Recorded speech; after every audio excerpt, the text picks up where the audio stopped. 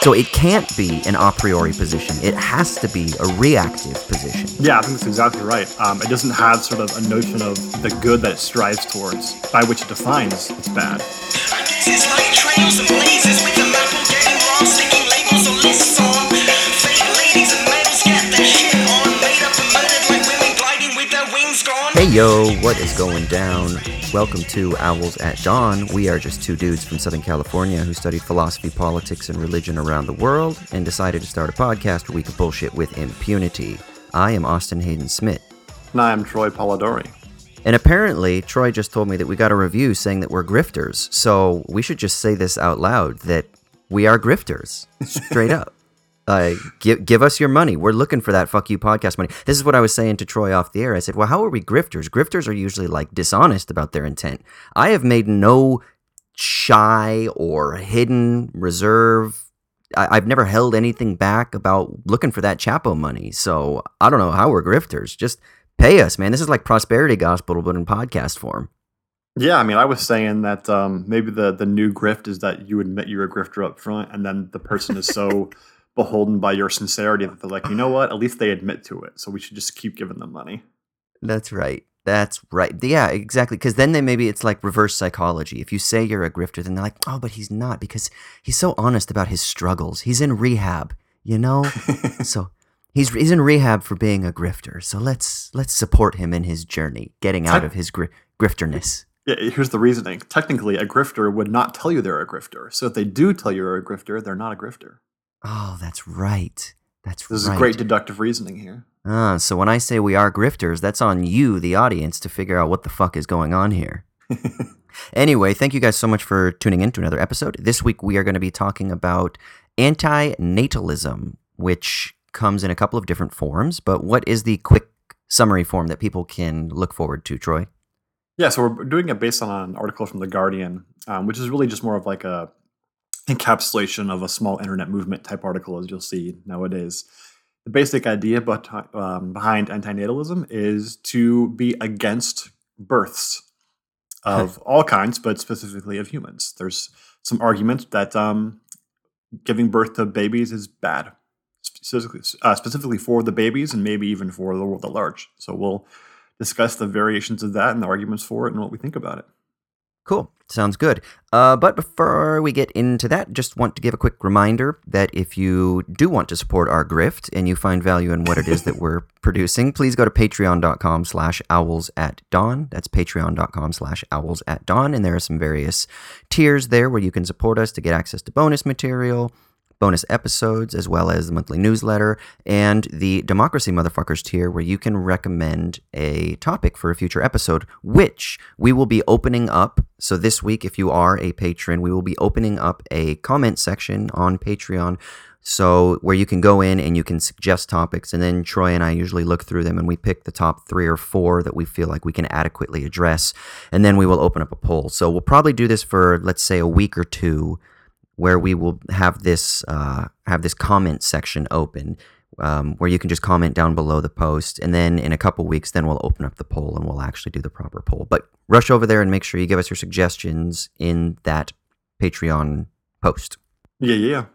And we don't have any new review questions, right? But if you do, give them the spiel. What do we do?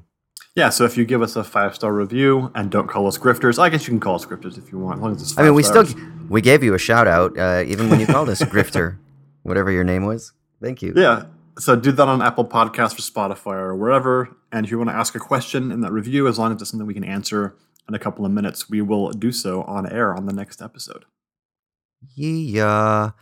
Well, all right, let's stop fucking around and let's get into the main meat of things. We got to start off with the Shitty Minute. This is where one of us gets to rant and rave about something that is pissing us off from the previous week or a couple weeks or cumulative over your entire life or whatever it is. Just unload, Troy. My life shitty minute. Your life shitty minute. So, I mean, I'm having a hard time with this one because I think it was pretty clear to me what my shitty minute was going to be over the last couple of weeks. But I'm having trouble really putting together what to say about it other than just that it sucks and I wish it would go away. But then I also have some misgivings because there's something about it that I think is also points at an important matter that needs to be discussed. So let's stop talking about vagaries here. This whole okay boomer thing. It's really annoying, right? Like, has any meme become more annoying more quickly than that? And I know the point is that it's supposed to just be dismissive. Like, it takes someone who is usually an older white man, leveling some presumably bad faith critique or just uninformed critique of younger generations or whatever, and just dismissing it by saying, okay, boomer, right? And then it was hilarious at first that so many boomers were getting really upset about it, to the point where that one thing came out where a workplace sent an email or like a memo out to the employees of the that you can't use the term boomer. It's like a derogatory term or something. That is so good. Class-based derogatory term or whatever, which is hilarious. And then it immediately just became super annoying, right? Because it doesn't have any like real content to it, especially when it's used as a placeholder for actual substantive critique. So I don't have a lot to say about the okay boomer thing, other than it was funny for a second. Really, it doesn't do anything for you. It doesn't help in any way. It's not going to be funny anymore because it's old, or it became old 2 days after it was first like a thing, right? So I just want to say to everyone out there who is called a millennial, even if they're a Gen Xer, a millennial, or a Gen Zer, because everyone who's under 50 is millennial, apparently. This is the mantra that you should work through. Structural critique, not meme chic. All right? Okay boomer is meme chic. Like, that's fine in your like after hours, right? When you're partying at night, you can go with the meme chic. But when you're at your day job, when you're in the streets, you go with the structural critique. All right? Don't say okay boomer. Give some actual structural critique. Structure in the streets, memes in the sheets. Yeah, maybe. I'm cool with that. I think you should do structural critique everywhere. But if you have to do the meme chic, you do it in the sheets, not in the streets. Okay. So yeah, I mean, not a lot. I'm not going to rant. There's not much to say here because the okay boomer thing is pretty contentless, right? So what can you really say about it? Yeah, okay, so it might be contentless, but similar to the boo, there is some propositional content in there, right? And so it is a dismissive, like you said. It is the like you're out of touch, or you just don't get us, but it's couched within this like formal, affective, emotive aesthetic, right? And so what I wonder is there actually something like affectively galvanizing in an age that is rapidly becoming defined more by aesthetics? And I mean that in the broadest sense, not just simply like branding or superficiality, but I also mean feeling and kind of like opening up to the sensations. Do you think that there's something valuable in that? I'm not sure where you're going with that. Can you say more? Well, what I wonder is we seem to be living in an age, or at least I would contend that we're living in an age that is very affectively oriented, emotively oriented, sensationally oriented. And I'm not using those terms as epithets. So what I wonder is just the kind of like dismissive, snarky, okay boomer. It might not be a good substitute for structural critique, but nevertheless, does it do something valuable in that it is a nice, like, it's a nice, like, ubiquitous and common, galvanizing, affective, aesthetic critique, but without content, but just in its, like, formal, affective tone. And is there not something valuable in that? I'm just being devil's advocate here. Yeah, I don't think there is. And here's the issue. It's directed. It's maybe mostly. Did you just okay millennial me? Okay, esthetician. Okay, theory dude. That's what analytic philosophers are going to do now. Whenever they come across a capital T theory person. Okay, that's theory. right. So it may be mostly contentless, but it is directed specifically at certain kinds of people, right? So, and this is really I think, the kind of issue that annoys me the most is boomers are not like the problem, right? As like a generational whole. First of all, because that generational whole is purely arbitrarily marked, right? Yeah, generational science or generational what is the word I'm looking for? Stratigraphy is bullshit. Like taxonomy, yeah, like it's bullshit. It's basically just a helpful heuristic that oftentimes isn't that helpful. So yeah, there's so many differentiations within being a boomer or whatever that it's unhelpful. And also, you mentioned the phrase here "out of touch," which I think is a really good way of capturing what tends to be behind this boomer thing. It's accusation of being out of touch, right? Joe Biden came out, I think yesterday or the day before, and said something like he would not legalize marijuana because he still thinks that he almost put it like in a double negative. There's no evidence that it's not a gateway drug, which was a weird way of putting it. Maybe he's like trying to like safeguard himself by using the double negative there. But and so he had a lot of accusations of being out of touch and losing the youth vote. I kept thinking, look, dude, like the problem is not that he's out of touch, it's that he's wrong, right? So he's just factually wrong on the matter. That's what you should be critiquing, not because he's like doesn't understand what young people are talking about with the memes and the such, the memes or whatever, right? And that's what I think the OK Boomer thing is about. It's really about accusing older people of not understanding younger people in like some superficial way of understanding, not in the terms of like understanding like what our interests and our needs are, but in terms of just not understanding like what it's like to be us, like in the Nagel sense, right, or something like that. And that's just, I think, wrong. Like that's not a good critique. You need to actually show why the person is wrong, like the ideas that they have are incorrect and why they are bad, and not just that they're out of touch. They don't appeal to your like sensory faculties, like cultural preference or whatever. So that's the thing is it seems like your critique is that the OK Boomer meme basically just reinforces a type of generational relativism rather than a cultural relativism, right?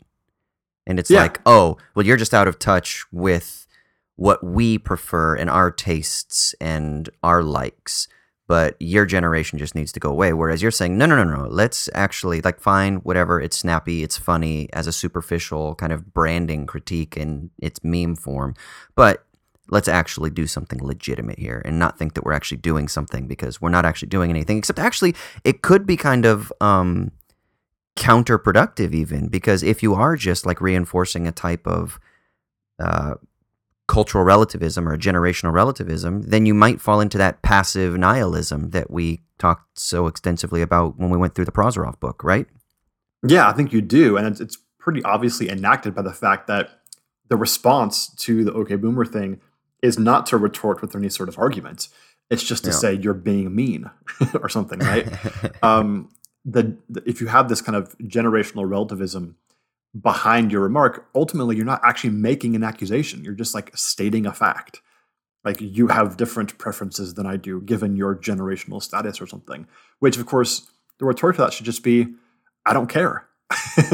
Like, why would I care? If you have this sort of generational relativism behind your remark, then that's just like, what are you going to do about that?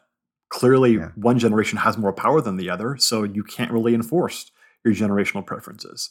The whole thing just ends up with this like completely pacified, and I think the term passive nihilism is effective here, because it pacifies you from action. It doesn't give you any practical syllogism to use, whereas structural critique can. Do you think there's a bad faith here too? Because in this pacifism that people are feeling, maybe it's a response because they feel so impotent. So what they have to resort to is kind of like the okay, bro, whatever. But really inside, they are actually bothered, and they are recognizing that they're against a powerful other. And so they kind of just resort to this reactive, supposed apathy, but it's not really apathetic at all. So there's almost like a dishonesty here as well, maybe. What do you think? Yeah, I can see that. It's complicated. Like there's this notion that a good way of critiquing power is to just not recognize it, right? Not show it deference or whatever. Yeah, doesn't Agamben talk about that, like with destituent power? I don't know, does he? I don't remember that. It's been a long time since I've read any Agamben. I think so, but yeah.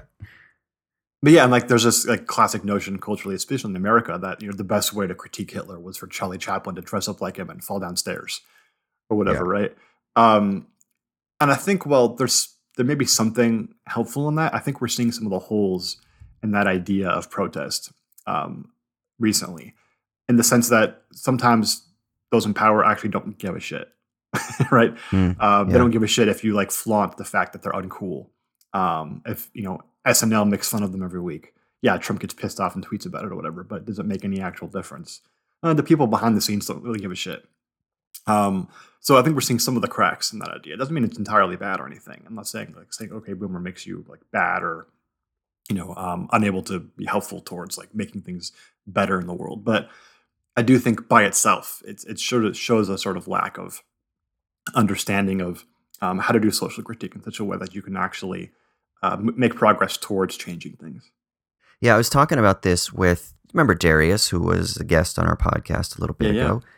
Talking with him actually about this earlier today, and he's been really into like meme magic and kind of like analyzing what's going on with the kind of like alt-right subculture, subreddit, 4chan, 8chan meme production factory, we might call it. And he says there's something really interesting that's going on with the kind of far right in their production of memes and the lack of a response or an opposition to that on the far left, right? Like the center left and the center right, like they kind of don't know what to do with this far right meme production factory thing. Like, you have all those protesters that I guess that are showing up at like Donald Trump Jr. and Charlie Kirk's like public speaking events, and they're having to like alter their public events because of these dudes that are showing up and just like speaking out and asking them questions about like Israel and shit like that, right? And like these uncomfortable questions that supposedly other right-wing people would like not dare to broach, but they're kind of like, oh, fuck you guys, and they're just kind of like throwing grenades into the system. But he was talking about how it doesn't seem that there's like really an adequate response on the left. And we were kind of thinking like, well, is that the job of the left to engage in that type of like a post-ironic nonchalance or apathy or dismissiveness or passive nihilism? Like, can you be on the left and engage in that type of meme production? I mean, it seems very difficult, right? Especially if you are going to be sincere, if you are going to try to be authentic. Like, it seems that almost like the formal and affective constitution of memes is antithetic to the project of being on the quote-unquote left.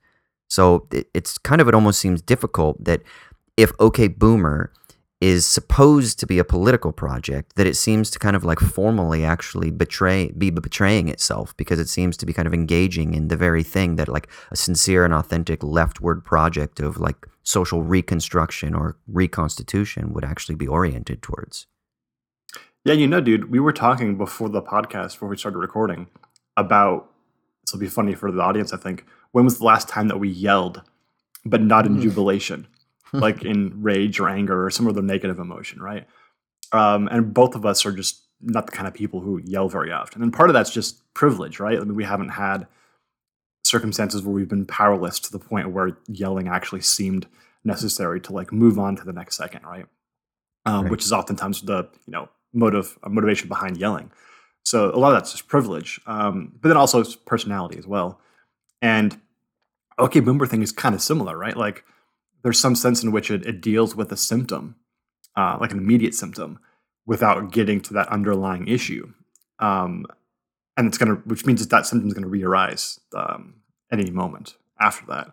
Mm. And so, yeah, there's just something there that I think shows the weakness of the idea. But then also, yeah, I don't really know what to do with this whole, like, what do you do about the memes thing? I just feel like I'm so far away from any desire to engage in that I have some bias against it that I don't. It makes me not want to expound too much on its efficacy. And I certainly wouldn't have predicted the way that the right's gone with the meme production thing. That's been totally out of the blue for me. So I don't feel like I can say much about it. But I do think there's some sense, and tell me if you agree, that a lot of this just seems to stem from alienation. And so part of me wants to say, well, if a lot of this meme production stuff stems from alienation, I don't know that engaging in it purposefully or strategically is the best way of going about combating the alienation. Really, we should get towards the causes, right? The structural causes of that alienation and resolve those first, and then you won't see those symptoms rise up anymore. But that, and I mean, I'm not sure if that's the best way of thinking about it. I mean, I don't have a settled opinion, but just on the surface, that seems, like the right strategy moving forward, It's also not immediate, though, is the problem, right? Like, it doesn't solve the structural problems as like, cure cancer. Well, okay. If I could do that, I would. But right now we have to deal with the fact that I had this cough that's making me cough up my lungs. So sometimes you have to deal with the symptom because the disease is too big for immediate action. So yeah, there's an avenue for that too, and I don't really know what that would look like. But yeah, complicated one. Okay, millennial. Yeah, we are millennials in our 30s. Yes. Although, like I told you before, I was told by younger millennials that I just don't get the internet because I'm too old. Probably right. I don't get the internet. Yeah, I know. Here I am complaining, and yet the shit posters were right once again.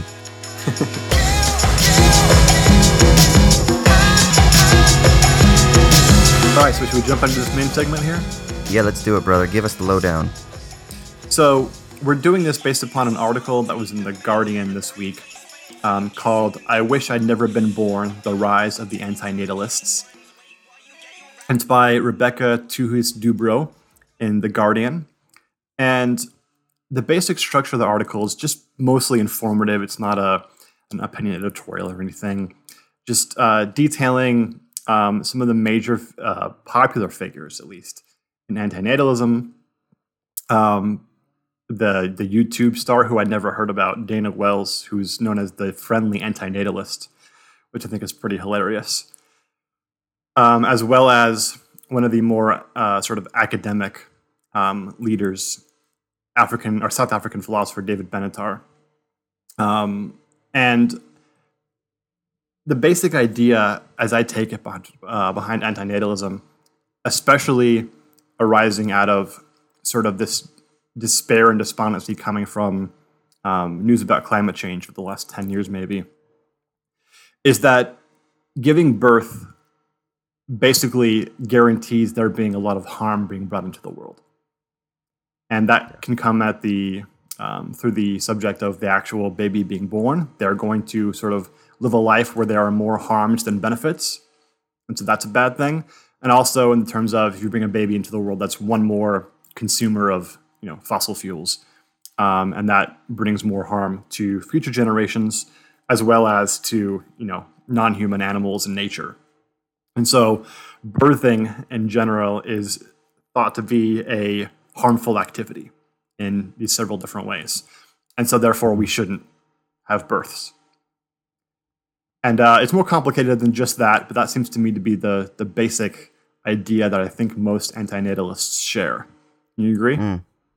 Yeah, I think so. Although, like, there are like different degrees of it, right? Like even the article talks about how there are some that are far more radical. It's like any kind of life, so that like some of them are even vegan, because any harm caused to sentient life whatsoever is viewed as something that needs to be eradicated, and all sentient life deals with it. So like all species need to be extinct, right? So some of it goes like super fucking radical. Yeah, there's some contradictions there, right? In terms of in the movement, one side will be like, well, we're harming non-human animals and nature by bringing in consumers of fossil fuels, so don't give birth to human babies. But then another side will actually say, no, actually, those things going extinct is better for them because they live lives that are full of more harm than benefit. So it's actually good that we're slowly going extinct. So there's, some interesting wrinkles in the different views there that share a certain common point, but then come to different conclusions. Yeah. It was really interesting. So I also, because we talked about the Schopenhauer essay on the sufferings of the world, and then we've also talked a lot about the movie First Reformed, which both you and I saw and enjoyed. And I think both of those, the article and the film, address this in the two different ways. The Schopenhauer article or essay is more of like a metaphysical, moral theory on he even says this at some point, like, you know, that there is like you shouldn't bring people into the world because you're just going to cause them harm because of this like inevitable suffering that they will have to endure.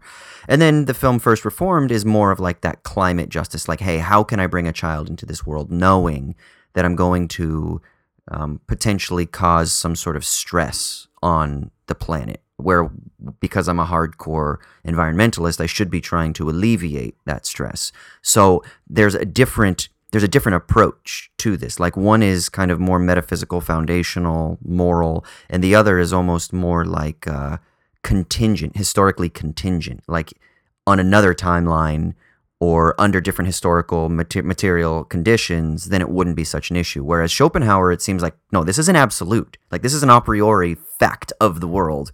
And then the kind of more like environmental side is like, no, it's just because of the world that we have constructed, maybe because of the Capitalocene or something. So there seem to be actually two very different approaches to an antinatalist program. Yeah, and you know, the former that you're talking about, the more Schopenhauerian version, it's not entirely a priori, right? Because it takes some license in terms of an empirical claim about what human life is like in general. And then from there on, it makes some more or less a priori claims about, you know, what's good and right in terms of like having a life. But that seems to be the key issue, right? There's this general sense, which is based on an empirical claim, that life is full of more, on balance, more harm than benefit. And that's a really interesting claim, I think, because, well, one, it's empirical, right? But it's almost impossible to actually quantify, because it goes into like the phenomenological qualities of experience, which, I guess we can quantify that in some sense, but not sort of holistically. And I don't know that it's wrong. I may actually be correct. There's something to the idea of just that bare claim by itself, that there's, you know, we tend to experience harms to a greater degree than pleasures. I think that's probably true. And we certainly remember, I think, the harms maybe more than the pleasures. Maybe. And certainly different personalities like play a role here, right? But it could very well be true that there is, on balance, more harm than good in the world in terms of qualities of experience. And so if you're judging it based upon qualities of experience, which seems to be what's going on here, right? It's almost entirely about the quality of experience rather than any sort of like objective measure or whatever. And interesting that it's a pretty, tell me if I'm wrong about this, but it seems like a pretty like relatively new and kind of Western idea, right? Well, what do you mean like relatively new? Because they do talk about like Sophocles, the tragedian, right, who kind of mentions this idea, and then Ecclesiastes, which is from the BCE motherfuckers, if that's a callback to my last week's Shitty Minute. But yeah, that's before Common Era. We don't know exactly when it was written, but let's assume that it's written relatively early, so we're talking 6th, 5th century, something like that, BCE. So and there's a bit in there where the writer of the Lament is basically saying he's like envious of people who had never been born. So new in Western in what sense? Yeah, so I should clarify. Obviously, the idea that there's more harm than benefit in life is not new. Like, that's Ecclesiastes. You go back to like Buddha. Yeah. That's like as universal as human life has been. And certainly for certain people, that's going to be true, right? I'm thinking more of the fact that claim gives import towards thinking life is not worthwhile in some sense. At least in I guess I'm pointing it more towards like this utilitarian calculus. Oh yeah. Right? Of thinking, if it's the case that there's more harm than benefit in terms of the qualities of experience, then life is not worthwhile for that reason. Right? Certainly you can go back to like Buddhism as being like an escape from suffering, as an escape from, the perils of wanting, being somewhat similar in terms of the diagnosis, right? And there's certainly like an escape from that's important, right? To get away from the harm that comes through life. But it's sort of an escape to something, right? Like, to some sort of enlightenment. Whereas here you have the notion of just literally just escape from into nothing. is better. And I think that's important, right? Because it's saying no experience is better than this experience. Yeah, so this is I'm really glad you brought this up. So because I wrote down a few points, and I was kind of analogously thinking about the position of antinatalism being related to an idea of negative freedom that seems to discard any possibility of a positive freedom. So for Buddhism, you have the thing from which we must escape, which is suffering, but there's always a cure, right? Same with Christianity, same with most religious prescriptions, because they have some metaphysics of the soul, or they have some metaphysics of the divine or the afterlife, or the kind of value of ultimate reality or something like that. But antinatalism discards that metaphysical principle of the inherent value of the self, right? And that's one of the things that it kind of says is no, that it's actually that there is no inherent value in life. There is no inherent goodness to life itself. Whereas, with Christianity, you have the Imago Dei. With Buddhism, you've got kind of like the ultimate connection of one. Hinduism, you've got Brahman Atman, kind of things like that, right? So those things are valuable in that life is either an expression of the divine or is somehow like a creation of the divine, or some sort of participatory expression or emanation of the divine, something along those lines. Whereas this requires, I think, a materialist metaphysics that does away with all of that. But then simultaneously, what that leaves it with is that it leaves it with a purely negative orientation. And so I wrote down in my notes, I said that it requires life to be established from which it can distance itself. So it's kind of like a negative diremption. So it's not an a priori or a foundational notion, I said, but it seems to be a reactive, negative, and fundamentally dependent position. And I think there's like an irony in this because it requires life and sapience. So there's maybe even an anthropocentrism here, but it requires that to be able to think of life's own extinction. So there is kind of like a dialectical or like some sort of like negative duality, like a polarity, negative polarities that is required here. So it can't be an a priori position. It has to be a reactive position. No? Yeah, I think that's exactly right. It doesn't have sort of a notion of the good that it strives towards. Exactly. By which it defines what's bad. It just takes a thing as like a brute fact being bad, and then says the answer is to stop that thing, right? So I guess the idea here for me is, how is the antinatalist defining harm? What is harm? It's taken as a brute fact, so it's almost like it's a simple notion, right? It can't be defined, it seems like. That's right. It's just inherently bad, and we just know that it is, and that's the end of the story. Like, it's the color yellow. Like, how do you define yellow? Well, you don't. It's a conceptual, like, simple, right? So harm seems to be treated as being kind of like that. Now, correct us if we're wrong, audience. If you've read Benatar or any other antinatalist, they define harm as more than just like the bad quality of experience. Let us know, but it seems to me that's the case. And if that's the case, that seems empty to me. Harm doesn't seem to be this empty notion. Maybe bad is, but harm isn't. Harm seems to me as a negative notion, which means preventing something good. Like, that seems to be what harm is. And you have to define harm as the prevention, like the active prevention of something good from occurring. The problem then is, if you define harm that way, well, then it's not so clear how you fit this picture about sort of non-identity, like non-existence, as being something good. Since it's that, how do you define non-existence as being something good, other than the fact that it's just less harm? The supposed alleviation of, right? Yeah, which then, of course, you define harm as being the prevention of something good. So it doesn't seem like non-existence is going to be that good thing, unless you have some like metaphysical explanation for why non-existence is like enlightenment or something. Is this kind of like an inversion of Augustine's theory of evil? As a privation argument? Yeah. So good is privation? Yeah. Yeah, I mean, it's not explicit, though, because that seems incoherent. But that may be like where you have to go to make sense of it. That seems like a reductio at that point, right? Yeah, I think that's probably right. Whereas these other, the classic religions and different philosophical systems tend to have a notion of good first, and harm is defined as somewhere along the lines of prevention of that good thing.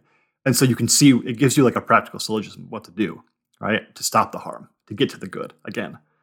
Whereas this has really no notion of the good. It only has harm. And so escaping the harm is really the point, and that might lead you towards, the solution being non-existence. I think it's ultimately incoherent though, without that notion of good by which harm can be derivatively defined.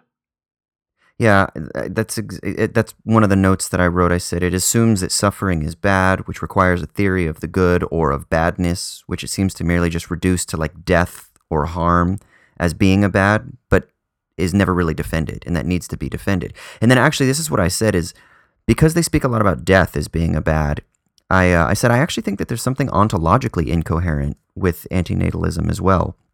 And now for people listening, stick with us here because I'm not just going to shit on it as well. I do think there's actually a positive value to it as well that I'll get to in a minute. But I said I do think it seems ontologically incoherent because it stops at sentient life. And so I would argue that it misunderstands how sentience is interconnected with the non-sentient, or even like, let's say, the non-sapient.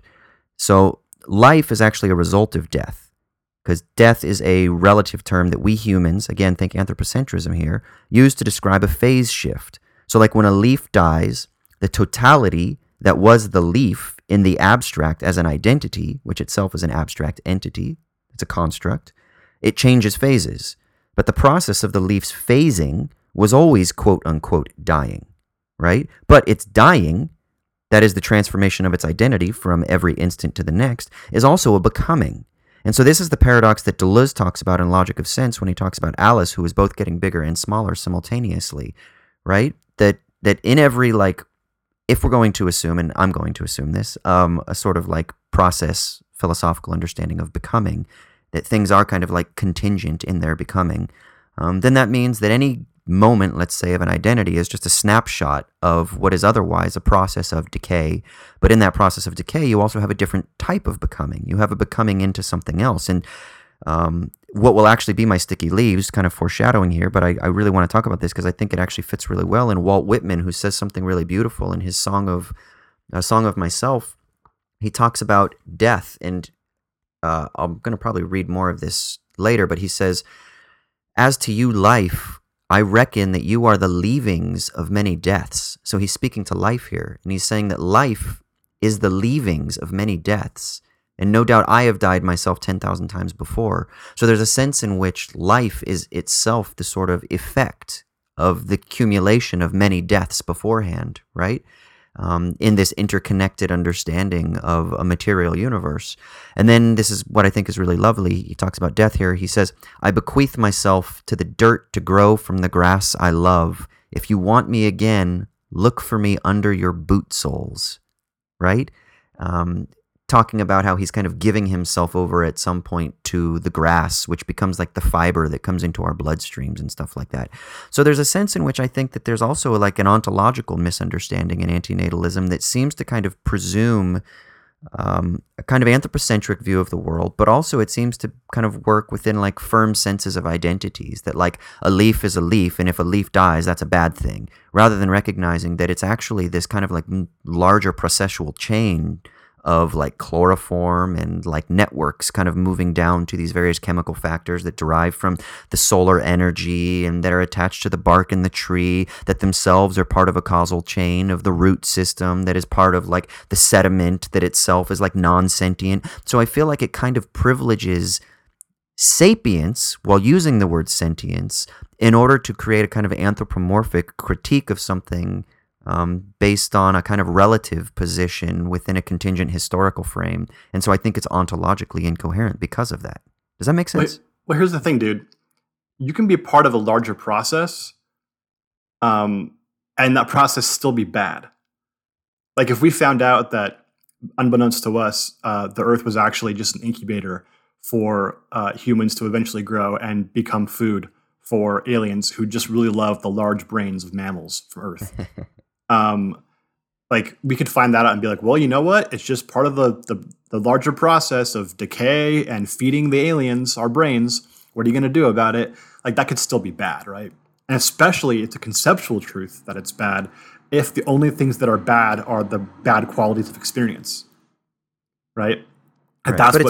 But it's bad for us. So it's a phenomenological Yeah, descriptor. but it's a conceptual truth at that point. If badness is only about the qualities of experience, then only things that have experiences that are sentient are going to have experienced badness, right? That's just analytic truth.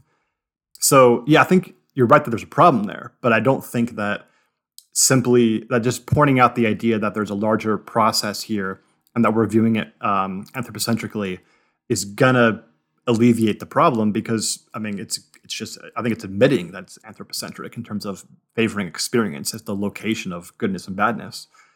And then also the fact that larger processes of which we are a part, can be bad for us, right? Even if they're not bad in general, they can be bad for us, things that experience.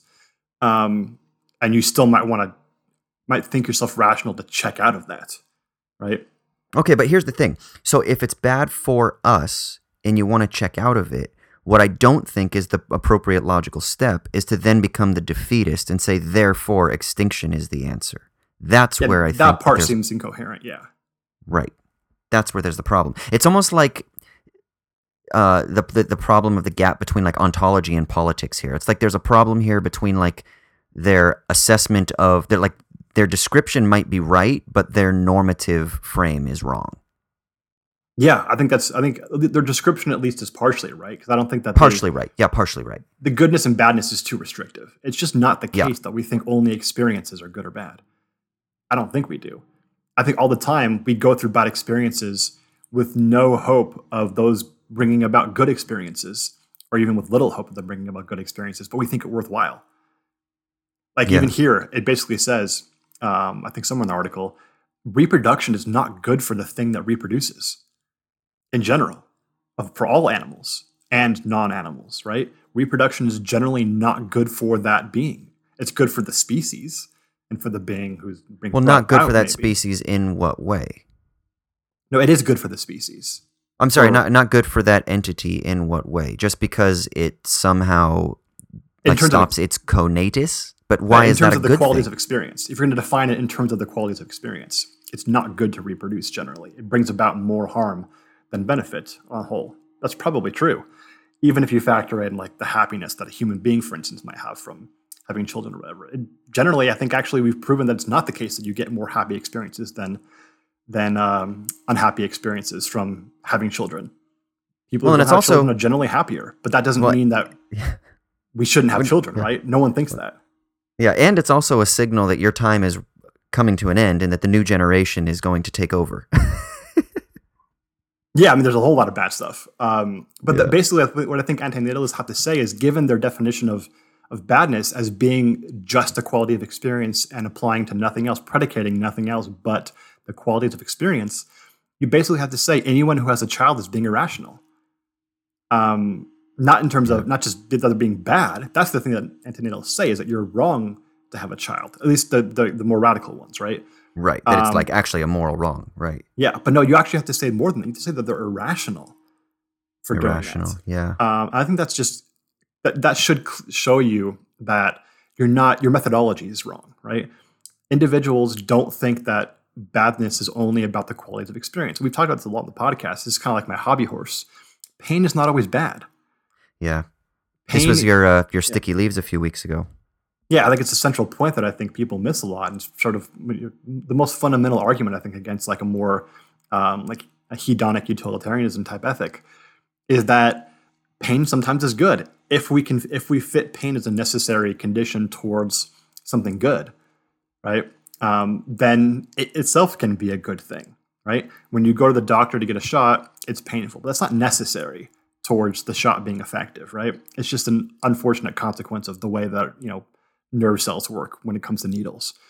But sometimes pain is good. Sometimes pain sort of makes the process of learning something or gaining some new skill or accomplishing something mean more to us and more meaningful. If you took the pain out, it wouldn't be as good.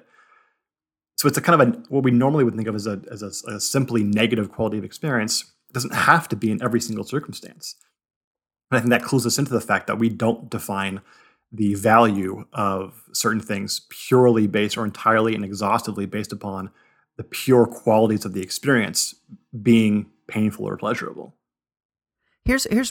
I'm just kind of trying to work through this idea right now. I feel like So we've used the word that this is kind of like a phenomenological position based on the qualities of experience.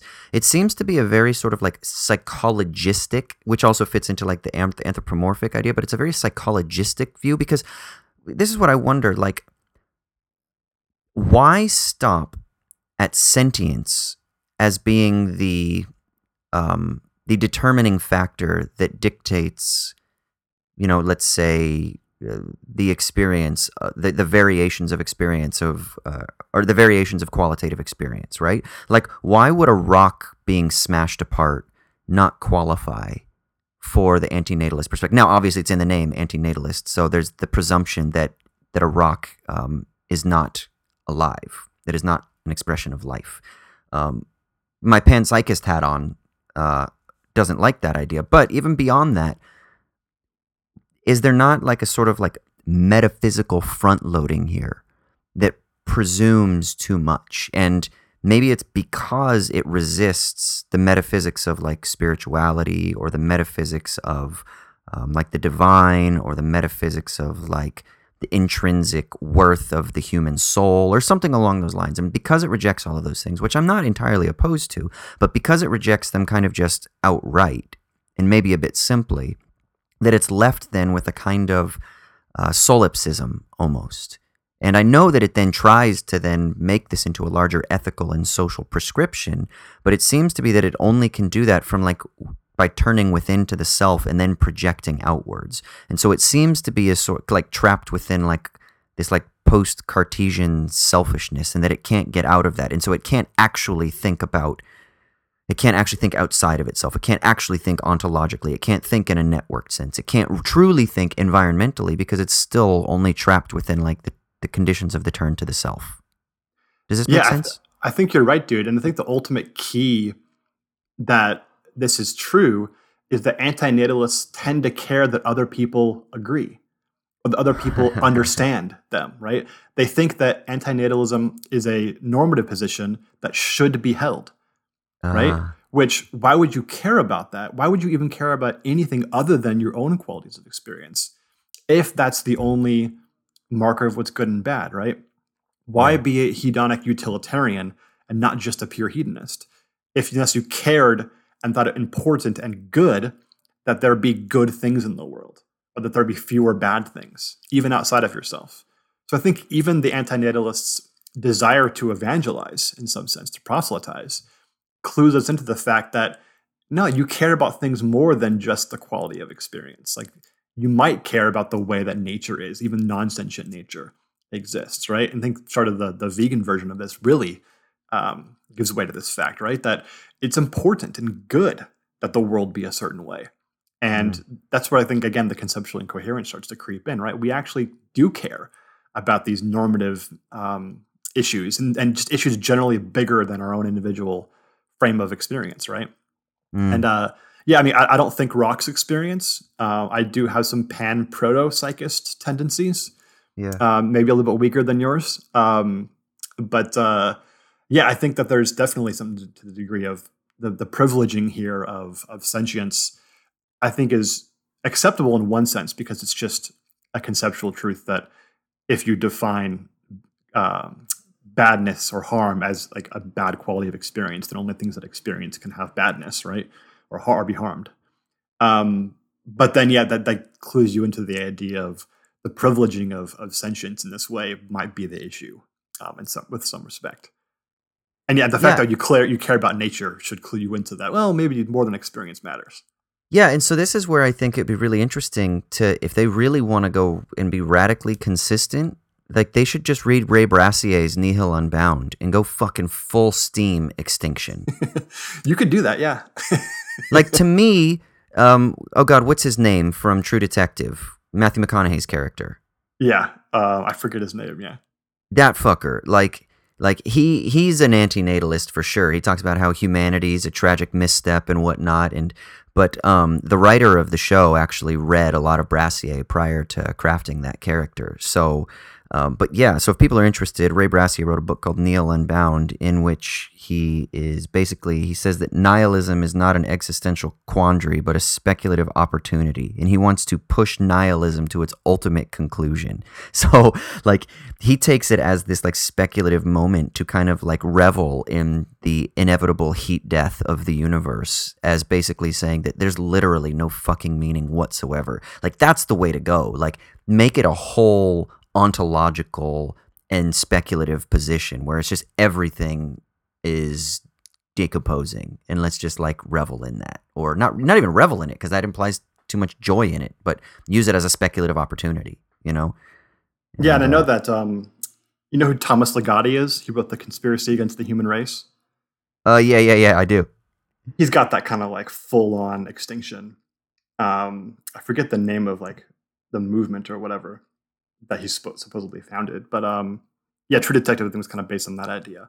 But even that, dude, doesn't it seem, it's not logically incoherent, but there's some kind of practical incoherence to me, it seems like, in that what's the point of writing a book about it? What's the point in preaching about it? Like Weston Cole in True Detective, Matthew McConaughey's character, he talks ceaselessly about it, right?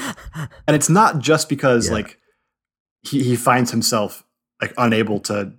It's not like he's driven purely by instinct to do it, or driven purely by like insanity to do it, right? He's practically doing it, like he's deciding to do it. So there has to be some sense in which he sees it as important or accomplishing some goal he sets for himself to talk about this stuff. So that very idea seems to me that, well, then you value things. Like if you can act, then you value things. That seems to me to be also analytically true. So to me, that seems like a clue that, you know what, there's more going on here in terms of what's valued than is being led on, because this person is acting. Yeah, it's almost like analogously to what we were talking about with the Joker. You know how Nolan's Joker is perceived by Alfred to be someone who just wants to watch the world burn, and then Joker himself says like, oh, I don't have plans, but you're kind of like, well, one, Alfred misunderstands him. That's because Christopher Nolan, even if that's supposed to be the narrator voice, Christopher Nolan's actually kind of a conservative. And so, of course, he's going to say, right? And so, of course, he's going to say that. And because he's basically just a liberal. And I don't mean that in a shitty way. I'm not trying to shit on him, but he kind of is, right? He believes in the human spirit, the Dunkirk spirit. Just see the movie Dunkirk, and you kind of get this interstellar, you know, love and stuff like that, all those themes. And then, of course, you're like, well, Joker's lying. He clearly is. He's clearly lying. So there's something similar here. Like, to truly be a consistent nihilist is very difficult, right? And I was talking about this again with Darius. I was talking about Nietzsche. You know, Nietzsche tries to like put on this brave face, like, oh, you know, we're just like ships without a mooring, lost at sea, without a compass, and we can just kind of like row harder and overcome the stormy seas. No, dude, you're full of shit, man. Like, you're this angry, reactive. You got rejected by a couple of different women a few different times. That's probably why you hate women. You're this vagabond who's running around teaching philology and shit like that. Like, you're like, maybe you're doing like the fake it till you make it kind of thing. It's like a performance. It's a performative wishful thinking almost. And I'm not trying to just completely discredit Nietzsche. I like a lot of Nietzsche's work, but it does seem very difficult to consistently, authentically, and sincerely live that kind of nihilism. So maybe I'm just constitutively too much of a vitalist to fully understand, comprehend it. Maybe I can apprehend it, but I can't comprehend it. But it does seem just very difficult to actually live consistently. Yeah, I think if you're going to take nihilism, like a full blown nihilism, as being the claim that there's no value in the world whatsoever, that's practically incoherent in the sense that you can't act from that. Literally, if you act, then you, in some sense, are acting against that idea. And maybe you can hold that and be like, yeah, but instinctually, I'm still compelled to eat, right? Maybe, but I don't know that anybody actually. Well, then don't form any memories about how tasty that pie was, motherfucker, because as soon as you have a memory, then that's going to condition the next time you think about a pie. So I think we're betrayed by memory and by sensation and by linguistics. More prisons, right? That's it, prisons man. Of false value. That's it, dude. No, but you know, I think we're shitting pretty hard on this stuff, and I think appropriately in some respect. But there's something I think that's really good about nihilism, even if it doesn't recognize it, and that it's critical, right? nihilism, and especially like coming from like Nietzschean realm, it's really good in pointing out where the false value is. Yeah. I think it's wrong if it goes so far as to say that there is no value. All value is false value.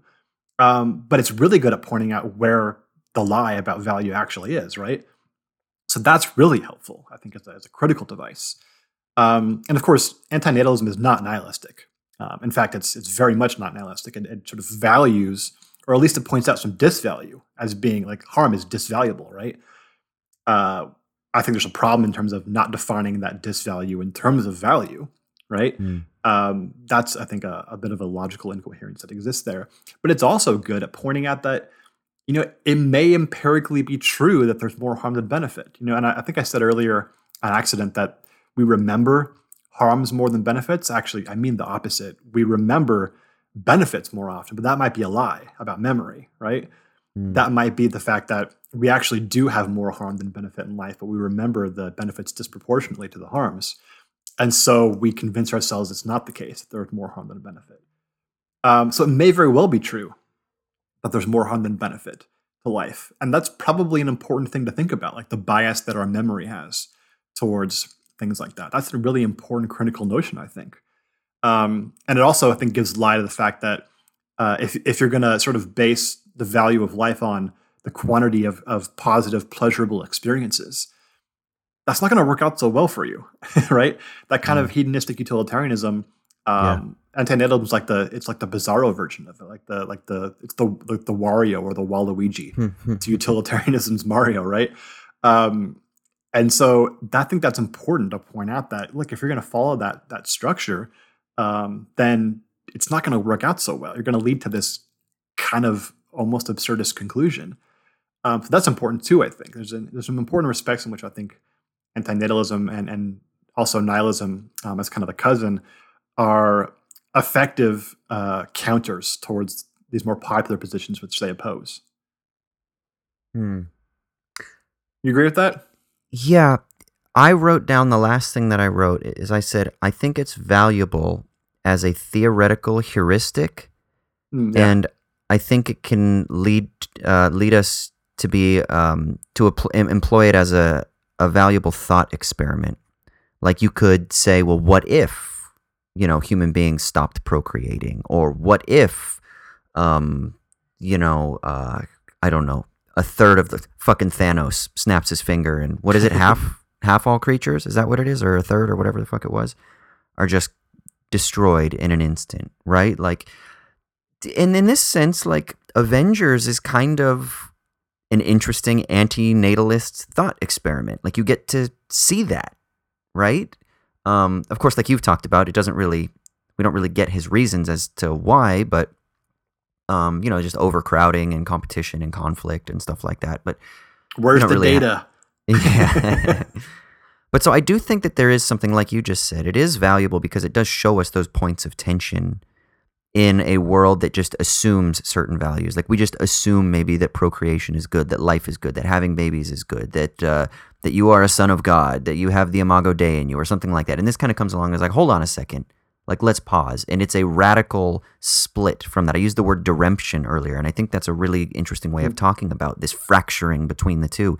And I like the word diremption because, one, I feel like it's actually a violent word, like, because it's got all of those, like, stops in it, like, remp, shun, and it, like, feels violent when I say it, like, diremption. Be a rad metal band name. But it That's does. Like some literally logocentric thinking, dude. I know. Sometimes it comes out, But I think it does kind of articulate that well because it causes us to pause in our everyday, and it pauses that lived experience to then use more phenomenological language, and then we can engage in an epoche, like a bracketing, a suspension of our presuppositions, and we can use this as a sort of like shock to thought. And in that sense, I do find it valuable because I do think it's interesting to consider precisely because of the reasons you said, because it does illuminate some of the contradictions. So one of the ways in which I think it's really valuable is as a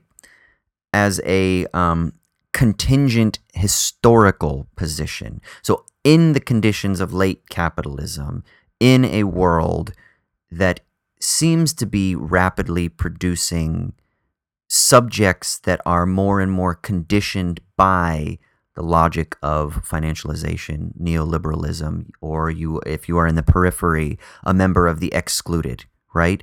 The lumpen proletariat. If the world continues along this path, then it does seem quite interesting that as an historical and contingent fact, that the capitalist context is creating a very inhospitable environment. And so then I think we need to take responsibility for the perspectives or viewpoints that we have on society and on life. Like, are we going to continue to just reproduce a system that is causing suffering, psychological suffering, and physical and literal material suffering around the world, et cetera, et cetera? Or is this somehow, can we like take this like anti-natalist position as kind of like a symptom of people who are extremely dissatisfied of this contingent historical set of conditions and say, therefore, rather than kind of resigning ourselves to a defeatist fate, let's proactively fight against it and create a better world so that we can try to alleviate suffering in other ways rather than the extinction route. Yeah, I think that the metaphor you use of shock to thought is totally perfect, dude, because all of our instinctual biases go against the anti-natalist position, right? And I think anyone who first hears about it and hears the claim that giving birth is sort of wrong or bad for various reasons immediately kind of laughs, right? Because it just seemed absurd. I picture, those paintings or those pictures of like babies in sunflower masks or the hats that they have. I'm like, oh, but babies. There's well, the babies aren't bad, right? They themselves aren't bad, but giving birth to them is. And it's absurd because all of our instinctual biases go against it, right? It's for procreation. It's for abundance of life. It's for all these things. But then we need to be shocked away from those biases, right? Like we need to actually think about why those things are valuable, if they indeed are, and for what reason. Because having an instinctual bias towards a thing is not a good reason for thinking something is valuable, right? Yeah, I think for that reason, anti-natalism plays an important role in sort of shocking us to thought. Because if you come across an anti-natalist position, all of a sudden now you have to think about it. Like, well, why do I think that this is wrong? Why do I think that having children and procreation and abundance of life is good? And you kind of have to justify it to yourself, or you could just, I guess, laugh it off and say those people are like faking it or something, or they're just trying to get attention, or they're just goths or whatever. But eventually, like that has to stick with you at some point. Like you have to think about, no, some people seriously believe this and are acting accordingly. What does that mean? Right, and what does that mean for how I think? So yeah, I think in that respect, yeah, it actually is a really helpful heuristic, and definitely is at least thinking more consistently, I think, than like a just naive version of like we should procreate just because like it's our natural function or something like that, right? Yeah. We didn't talk at all really about maybe the opposite of antinatalism, which is like natality. Yeah. Yeah. I mean, that can come in all different forms. Obviously, again, I'm reading through the Bible, and one of the things that I think you find in, particularly, let's say I'm in the Old Testament right now, but I think you'll also see this reiterated in the New Testament, is some of the prohibitions against sexual activities. No, I'm going to say all of the prohibitions against certain sexual activities are tied to a type of natalism that is rooted in, the covenant theology that is established. But really, the command to be fruitful and multiply and to kind of like reproduce and create children of Israel who would be sons of Yahweh, that's extremely important. And that's why you get prohibitions against fucking angels, for example, in the book of Jude in the New Testament, or like the Nephilim, or Sodom and Gomorrah story. Like these are stories that they contest. The reason that like Sodom is destroyed because they have great wealth and they do not share with their neighbors, which is what it says in Ezekiel 16:49. But also like one of the issues of the dudes trying to bang down the door and bang the angels is that human and angel copulation isn't good for the program of the natalist policy of the theopolitical program of Israel, right?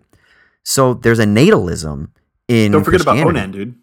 Yeah, fucking Onan is fucking killed because he jizzes on the floor rather than coming into his sister-in-law. I'm just gonna be real, guys. This is Wasting what they don't resources, teach you. man. This is what they don't teach you in Sunday school, man. He's wasting his resources. When was the last time you were in Sunday school and they're like, we're gonna teach you about Onan today, who was murdered for spilling his seed on the floor because he pulled out. But that's true. He's fucking killed because he doesn't engage in the natalist program that is prescribed by the Levitical priesthood. So there is a natalism in the religious community, but I also think that there's like a subtle natalism that you just get from people that are like, oh, but like having a child is life affirming and, you know, it changes your life and stuff like that. And I have met friends who have said that, like anecdotal evidence up to my eyeballs that there is something that is just like a good about reproducing because it is this miracle or whatever. I don't know. So that's like a kind of more subtle form. But there are variations of the opposite of this, which are like natalism that we could consider too. Yeah, I don't know how far we're going to go down this road, but there's a whole lot here. Like the natalism you're talking about, the biblical kind, is obviously coming from like a divine command theory, right? Which is it's right because God commands it to be so. Now, I don't think most people think that today, right? Like they don't say, I want to have children, or I think we should have children because God commands it so. It's more like, well, no, I think it'll be good. Maybe they term it as good for them, right? Like I think it will be. I want to do this because I will find it to be good for me, or maybe it's because they think it'll be good for the children. Like it's better that they exist than not exist, or something like that, or maybe good for the world, right? But then you have to actually fill out that claim, right? Because you don't have to fill out the divine command claim. Like God commands it to be good, so I do it, right? That's kind of how it works. But if you're going to claim that it's good for some other reason, some like naturalistic reason maybe, or otherwise, you got to fill out that claim, right? And it's kind of begging for more explanation. So there can be all different kinds of like natalism. Yeah, Darwinian natalism, right? Yeah, and many of those commit some sort of like naturalistic type fallacy, right? Where totally abundance is good because it is abundant, because it's more of nature. It's more stuff. Because this is what nature does. Therefore, we should do more of it. It's like, yeah, but nature also eats babies and fucking ducks rape each other and shit like that. Like, come on. Again, like if we found out that our brains were food for aliens, like does that mean that it's good? Right. Of course, the people at the top of the food chain think that nature is inherently good, right? In some respect. That's a very good point. Yeah, it works out well for us, therefore. Yeah, I'm pretty sure that the aliens who eat our brains are like, yeah, this seems good, right? That's right. Teleology, man. Oh, Jesus. Yeah. I mean, I think it's really interesting to think about. I also think that similar to the Schopenhauer essay, just constitutionally, I am like... As opposed as possible to this. Pretty much, man. Pretty much. But that doesn't mean that, again, like I don't find some value in it. Like I really do find it interesting to think about because it is shocking to me and it is provocative in a good sense, like as in it's provoking thought. And so I do find it interesting. I just think that ultimately I kind of just come down on a completely different viewpoint. Maybe it's the difference between like an optimist and a pessimist. And I just, I am inclined towards problem solving. Yeah, I think it's more than just that, though. Like, I think we've detailed out some conceptual and otherwise problems with the general idea behind the view, if not like really digging deep into the arguments.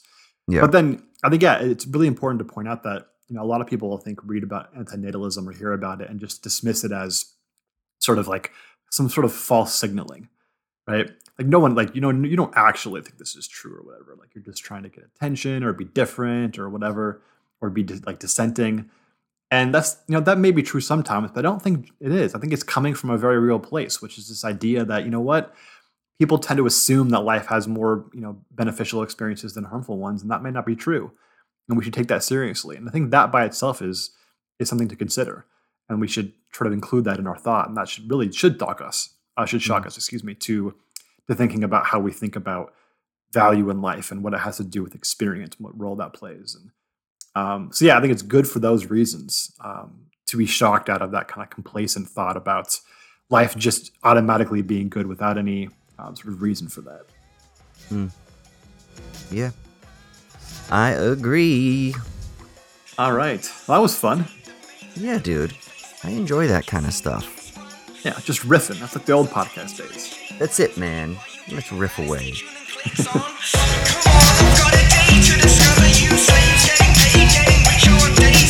All right, so now we got to do the next segment of the podcast, everyone's favorites, where we actually do talk about there being positive value in life, at least somewhere, Yeah. even if it's the sticky leaves in the ground. Yeah. So for the sticky leaves segments, one of us talks about whatever it is that's giving us meaning in a potentially meaningless universe. It's possible that Anthony Needles will write about that. So Austin, what's doing it for you? So I just finished reading Walt Whitman's Song of Myself. It was first written in 1856, and then it's like redrafted a couple times and retitled in 1881, I think, is what it is. It's called Song of Myself. Its original version is called A Poem of Walt Whitman, an American. But I just finished this, and it took me about a month, actually, to work through the poem. How long is it? 52 stanzas. So in my book here, it starts on page 13 and it ends on page 77.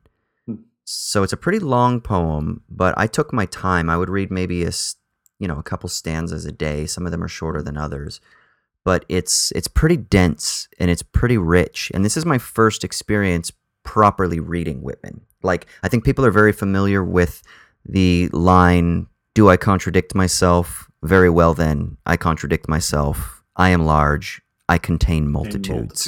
Yeah. Yeah, I think everybody knows that. Even if it's just that I contain multitudes, or do I contradict myself? Very well then, I contradict myself. Whatever. Like, people are familiar with excerpts from Song of Myself, but this was the first time that I've actually really sat down and read it, and I read it over a long period of time, and it was nothing short of a type of spiritual experience or religious experience, especially the final couple pages that kind of almost brought tears to my eyes and gave me the hmms where I just have to stop and go, huh.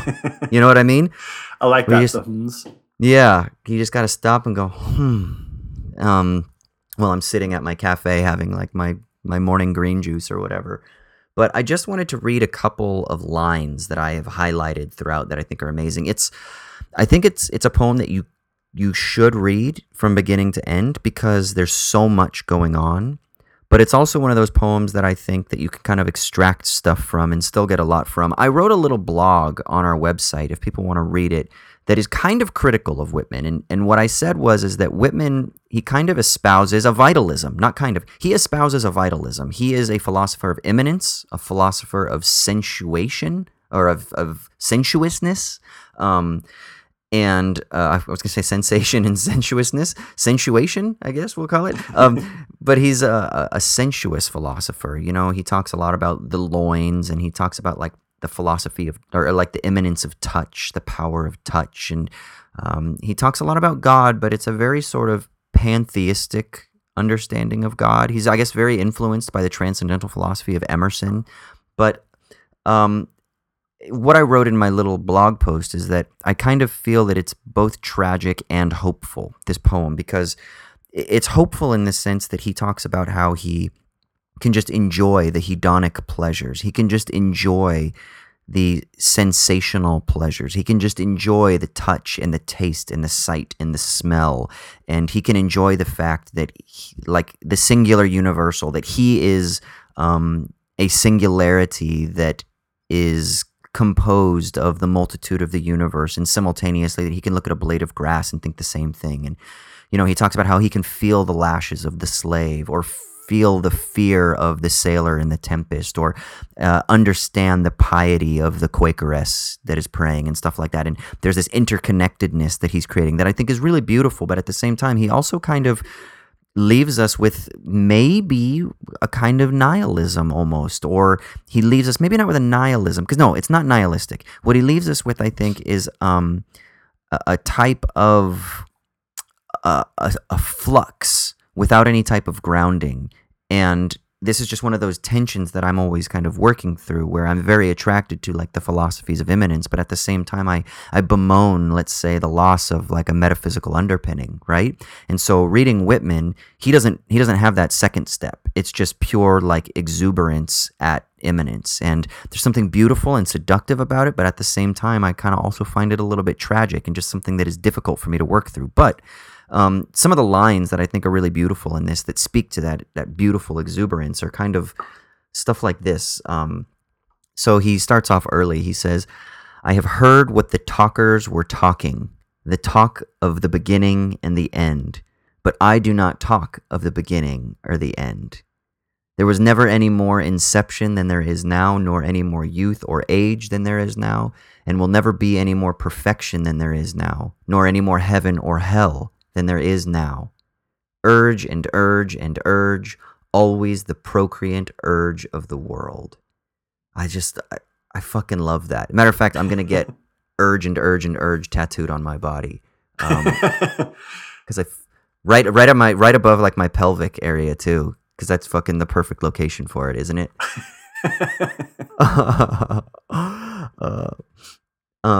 Right here, the smallest sprout shows that there really is no death, and if ever there was, it led forward life, and does not wait at the end to arrest it, and ceased the moment life appeared.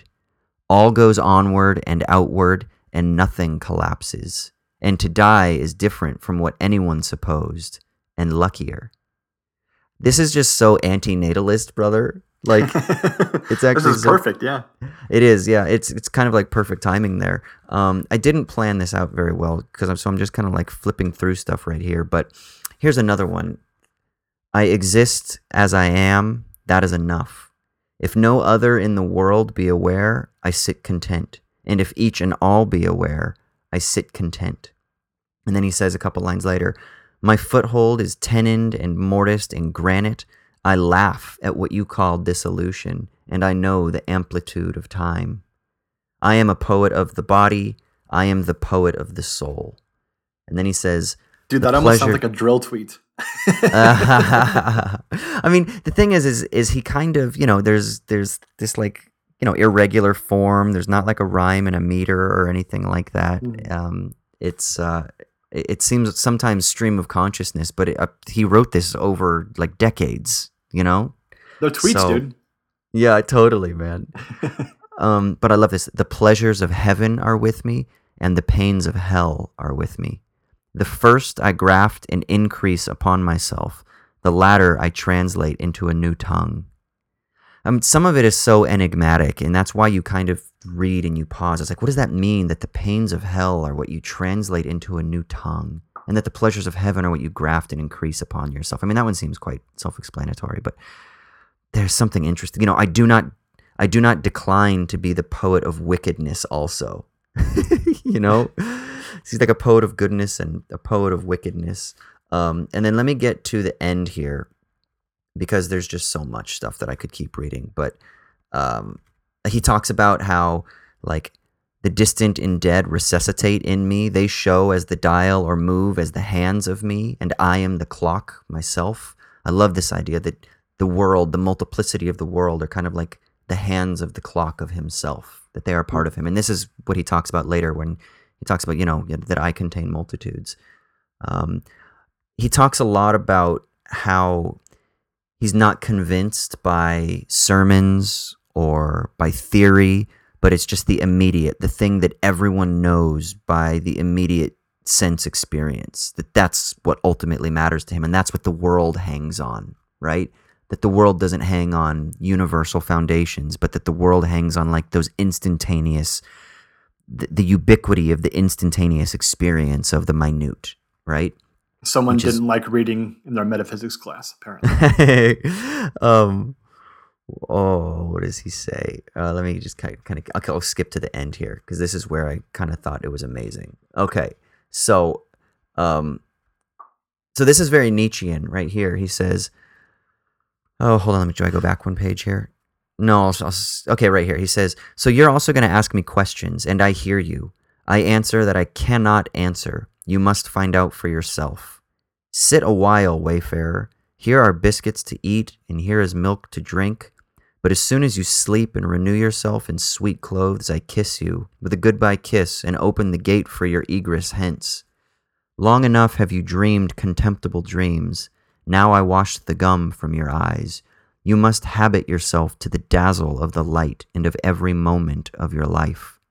Long have you timidly waited, holding a plank by the shore.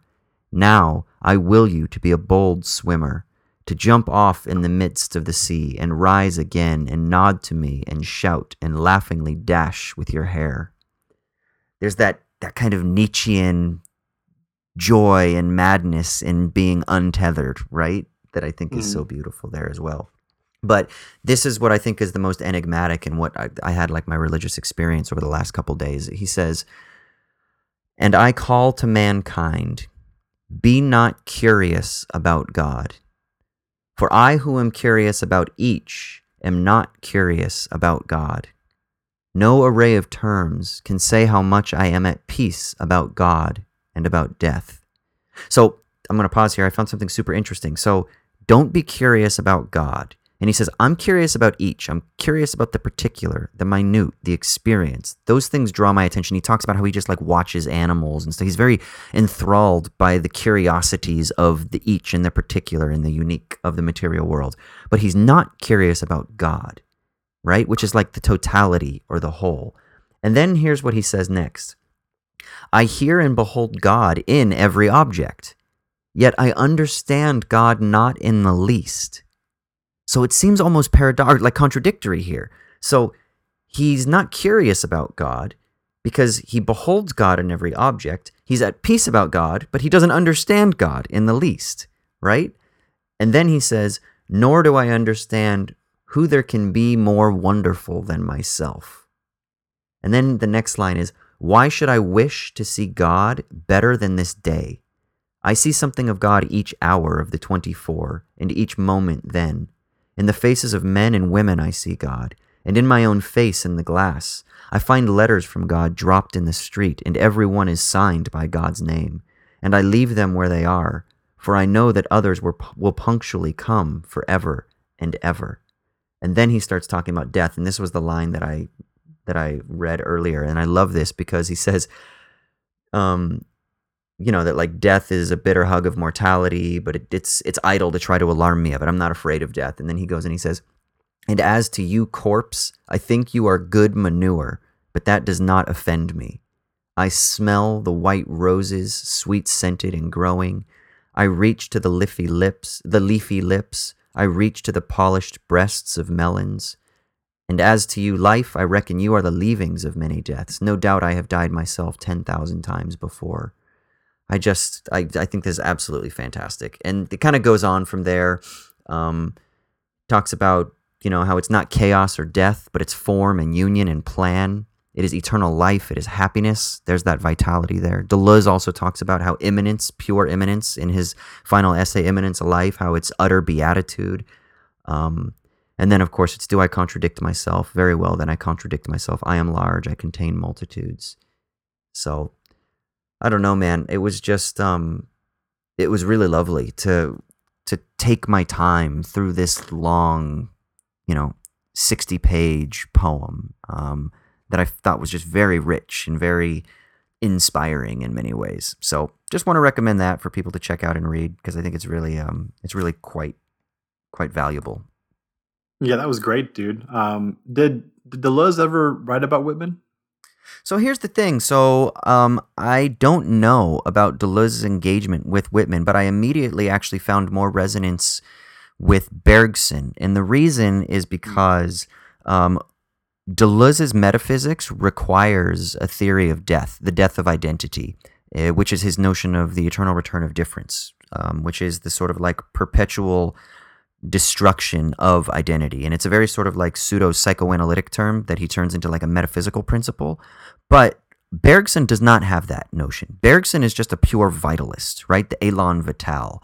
So I was thinking actually the Whitman-Bergson connection would be much stronger. And so I literally just today found 2 journal articles that were like perfectly titled. And I read like the first couple pages so far. One is called, I have them right here, Bergson's Intuition and Whitman's Song of Myself. And then the other one is called Poetic Philosophy, the Bergson-Whitman Connection. And I can't wait to continue to read them because I I feel definitely like you see already more. wrote those, like a previous version of you. Yeah, I know. It's funny because as I was reading it, I felt this vital impulse in Whitman, but it wasn't until I got to those final couple pages where I was like, "Oh my God, like this is straight up Bergson." And there's no evidence that Bergson read Whitman because Bergson was born in 1856, and then Whitman published this, or I'm sorry, maybe 1859. And yeah, when does The Origin of Species come out? 59, right? Somewhere I around think there, 1860, yeah. Yeah, so that's when Bergson is born. So this poem already had like a first version out, but there's no indication in Bergson's work that he actually read Whitman. But nevertheless, there does seem to be at least a common thread. Yeah. Do you generally fuck with the transcendentalists?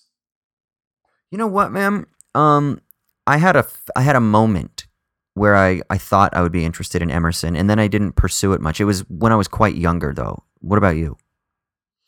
Yeah, I mean, they were always like the Like the Steiner? figures, like in Yeah. and like in high school, that they were the only real kind of philosophically astute figures we actually read since they were American, and Yeah. I guess at that time the only other American figures you could have read were like the pragmatists, and that just wasn't there. Even like Dewey, I never had any interaction with in like later high school or whatever. For some reason, the transcendentalists were the one. I guess like in English classes, that's the one that you go to, right? Mm, And I yeah. just never got it. It doesn't click with me. Just to the purely like affective level, it doesn't click with me. Which I think makes sense. Like it makes sense. I think that it clicks with you very much so Yeah. at the affective level, and then that encourages you to explore it more at the philosophical level, right? Mm. Theoretical level. But yeah, because it doesn't click with me, I've never really tried to explore any of that stuff. But probably good for me. You like Yeah. when you read like analytic philosophy, right? Like doesn't click with you, but Mm. it's helpful. I Mm. should probably read some of that stuff too. Yeah, I mean, so it does. It kind of just, I mean, obviously, I jokingly talk about going to the fucking woods and living my Walden life all the time. So You're not there's, joking though. no, I'm not Really? joking. Yeah. No, I'm not joking. Yeah, that's a very good point. So, I mean, there is a sense in which, like, Thoreau has influenced me, sort of, right? And there are other like essays that I've read from within like the transcendentalist corpus that where I'm kind of like, yeah, I kind of vibe with that kind of stuff. So I kind of like it. Just kind of does. It just resonates with me, I think, is the best way for me to put it. Yeah, I think that totally makes sense. I think it's good to take things that at an affective level or an immediate level don't have any resonance, and then still work with it and see what it does to you. That's super important, I think. Which is why I think at some point we need to do like a piece of Deleuze as like a book club thing, so that I can work through it with you. One, so you can help me understand it, and two, so that I'll actually finish it and not just Yes. give up. I think that's very good. I mean, we could always do something small. We could do like his essay, Immanence of Life, which we could do in one episode. Yeah, You I know? read that. I think we read that and talked about that at some point. That was a while ago, though. It must have been a while ago. Yeah. I mean, fuck, if we should go through Logic of Sense or Difference in Repetition if you really want to do it. Yeah, Logic of Sense would be the one, right? Because that's going to be the most. Isn't that considered the most philosophical one? In like a classic sense? I would think Difference in Repetition personally. Logic of Okay. Sense is still kind of structured a little bit weird. It's got like it's not even like proper chapters. I forget what he calls them. Does he calls them like events or some shit like that? Or what does he call them? I can't remember. Like He would call chapters events. they're not events. I can't remember what they're called, but he calls them something like that. It's something like that, like movement. It's like the 18th movement or something. I can't remember what it is, but it's broken up in a very strange way. Difference in Repetition will be the one that will be. I think it would be more frustrating. Logic of Sense, I think, would be more frustrating. Difference in Repetition, I think, is a little bit more formally philosophical. Okay. So, but yeah, Whitman's good. I mean, I've got this little collection. It's called The Essential Whitman. and it's got a handful of poems. That's by far the longest of the poems, because that takes me to page 77, and it's only up to 134 pages. So I'm already halfway done with this collection, but I'm gonna keep reading, and I'm looking forward to it, because there's something very, again, seductive about Whitman's, not his style. His style is, I mean, I'm sure there is something like structurally and formally interesting about his style, but even just conceptually, thematically, there's something quite seductive for me about what I've read so far of Whitman. So yeah, I recommend checking that shit out. Beautiful poem called Song of Myself. Yeah. And you can check out my little blog that I wrote where I kind of talk about some unsettled feelings that I had, but that was before I finished it, and I feel like, having read the kind of button now of the poem, I almost feel like it retroactively modifies or changes my sense that I was kind of wrestling through, where I was like 2/3 of the way through the poem when I wrote that blog post. But anyway, yeah, Walt Whitman, good shit. Yeah, there is something really good about taking a long time to read something dense like that and doing it like every day, a piece every day. Yeah. Something very, like, we probably did lots of devotional things like that when we were younger, right? And that usually doesn't have a lot of like intellectual depth to it. But there's something really great about that sort of method, because it stays with you, right? It's like a daily thing, and then because you do it every day, you end up thinking about it throughout the day, and your mind subconsciously is working with it. And I think it's really effective to do things that way. I'm dead fucking serious, man. I want to get to this point where I can just take a year and read one book. I want to do that. I want to read like one book. And I don't mean like I'll read it like once a week, where I'm every day reading just only like the science of logic. You know? Yeah. That would just be amazing. If you think about it, if the person who, you're reading them because they have thought about this a lot more than you have, then like staying with it somewhat closer to the same amount of time that they did seems appropriate. Yeah, it's almost a disservice when you think about like so my book that's out is like 6 years, but really it's like 15 years of ideas that culminated at that time when I hit the last keystroke, right? But like really it's like properly like 6 years of work, and a motherfucker's gonna read it, like skim it and barely read it in like a week or something like that. Just to consume it. Just to consume it. And I'm like, in a way that makes sense, because I'm kind of like, piggybacking off of other people's ideas, and so they can kind of make the connections. And, if they're familiar with Marcuse, they're like, yeah, I kind of get this, whatever. But there is something interesting about, it's almost like, but it's just impossible to do this, but it's almost like a kind of like a respectful tarrying with a conversation partner. It becomes much more dialogical if you can take that kind of patience with it, Yeah, I think so. And that's probably how, philosophy was done, dialogically for, most of its history. It's only recently that we've had the materials to have all these books and have to read them all so quickly and really just, not really digest them, just kind of, sum them up in our mind, basically just consume them like they're a material, right? Rather than actually kind of really dealing with them and wrestling with them over time. Yeah, and it's so that we can reproduce them and repackage them for an audience to consume, right? So this is what's interesting, though. Like, I wonder in the academy in Greece, right? Like, how repetitive were they? Like, we think of it now like, oh my God, it was probably just this like vibrant community of new ideas. No, they were probably saying the same shit and arguing about the same stuff for like a decade. And then what we have are a handful of books. But those handful of books that we have are like 30 years of arguments over the same shit. It's like, fucking Glaucon, how many times do we have to go over the same shit over and over and over? Right? Yeah, that refines, man. Like, fucking, it doesn't have to be the way that it currently is. Like, John Rawls, I think, published Theory of Justice when he was like 50 something, and that was his first book, right? Wow. He wrote 2 books. Like, he spent like most of his career working on Theory of Justice. So like, it doesn't have to be the case that we just consume so much every day all the time and we never have any time to actually sit with it and deal with it and talk about it at length. It could be different, It's just not.